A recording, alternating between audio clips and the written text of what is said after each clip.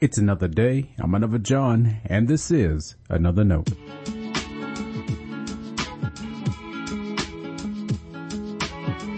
Today's edition of Another Note is titled, Please.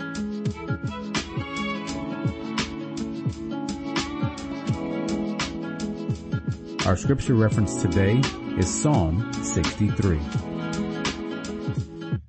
As always, may the Lord add a blessing to the reading and hearing of His holy word.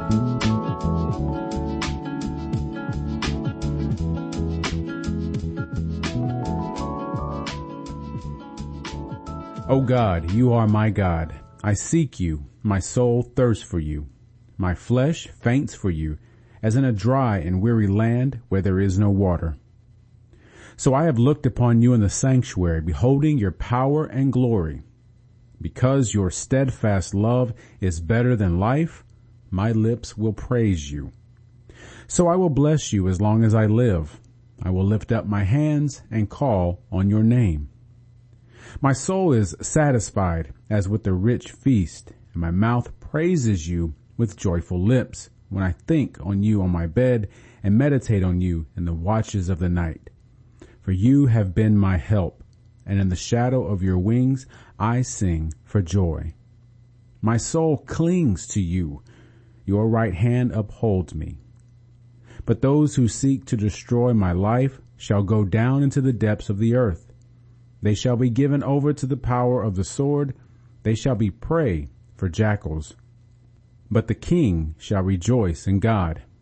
All who swear by him shall exult, for the mouth of liars will be stopped. This is the word of our Lord. Thanks be to God.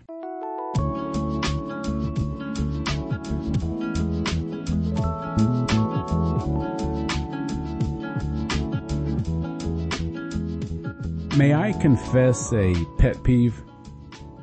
Digital ministry is important to me. As such, I've done my homework. I've learned how churches use digital tools to nurture discipleship. To be honest, we don't do a good job. We've treated these tools as mere billboards and extensions of our Sunday bulletins. As a result, there's one thing a lot of churches say that irks me. Perhaps with the sincere desire for people to know God, we keep repeating it. Please come to Bible study. Please don't miss this time of fellowship. Please sign up. Please, please, please. Now, I'm not opposed to being courteous. As far as I can recall, I've never told any church to be at Bible study, you bunch of arrogant sinners.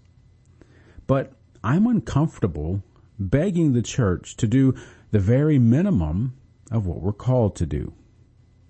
Whataburger doesn't ask you to please buy their new merchandise. Your favorite novella doesn't beg you to tune in to find out how it all ends. They don't need to beg you. Not because they don't want you to connect with them, but because they know you're already hungry for them. They only need to show you what's new. It's almost cliche to think of hungering and thirsting for God. It's an image, though, that doesn't fail. We know what hunger feels like. We know when we're thirsty. And we know when we want something. Now, I've heard preachers complain. They say Christians should get excited about church like they do concerts or sporting events. Not me. Those are different experiences. While I'd appreciate your enthusiasm, it might be misplaced. But I do want us to learn what it means to need God like we need food and water to live. We don't make it far without food and water. Hunger and thirst unmet make for desperation. We'll eat or drink anything we can find, if need be. So, why do we seem to be fine without a deeper conviction of sin and devotion to Christ? Have we fed ourselves something other than the love of God? I'm not asking you to judge anyone else's behavior. Let's pay attention to the fruit of our lives. Make note of the culture of your church, too. Do your church leaders have to beg your members to show up? What might that suggest? We need an urgency behind our mission. The church's role in discipleship is too important.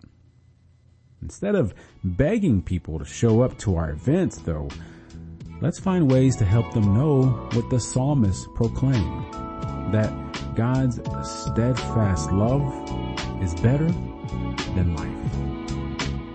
Stay blessed. Thanks for always supporting Another Note. This is our daily devotional. I'll keep writing and recording as long as you keep listening and we keep growing. If you ever find Another Note on iTunes or anywhere else podcasts are available, make sure to leave a review so others can join us. And the easiest way to connect with me is online at anotherjohn.com. God be with you.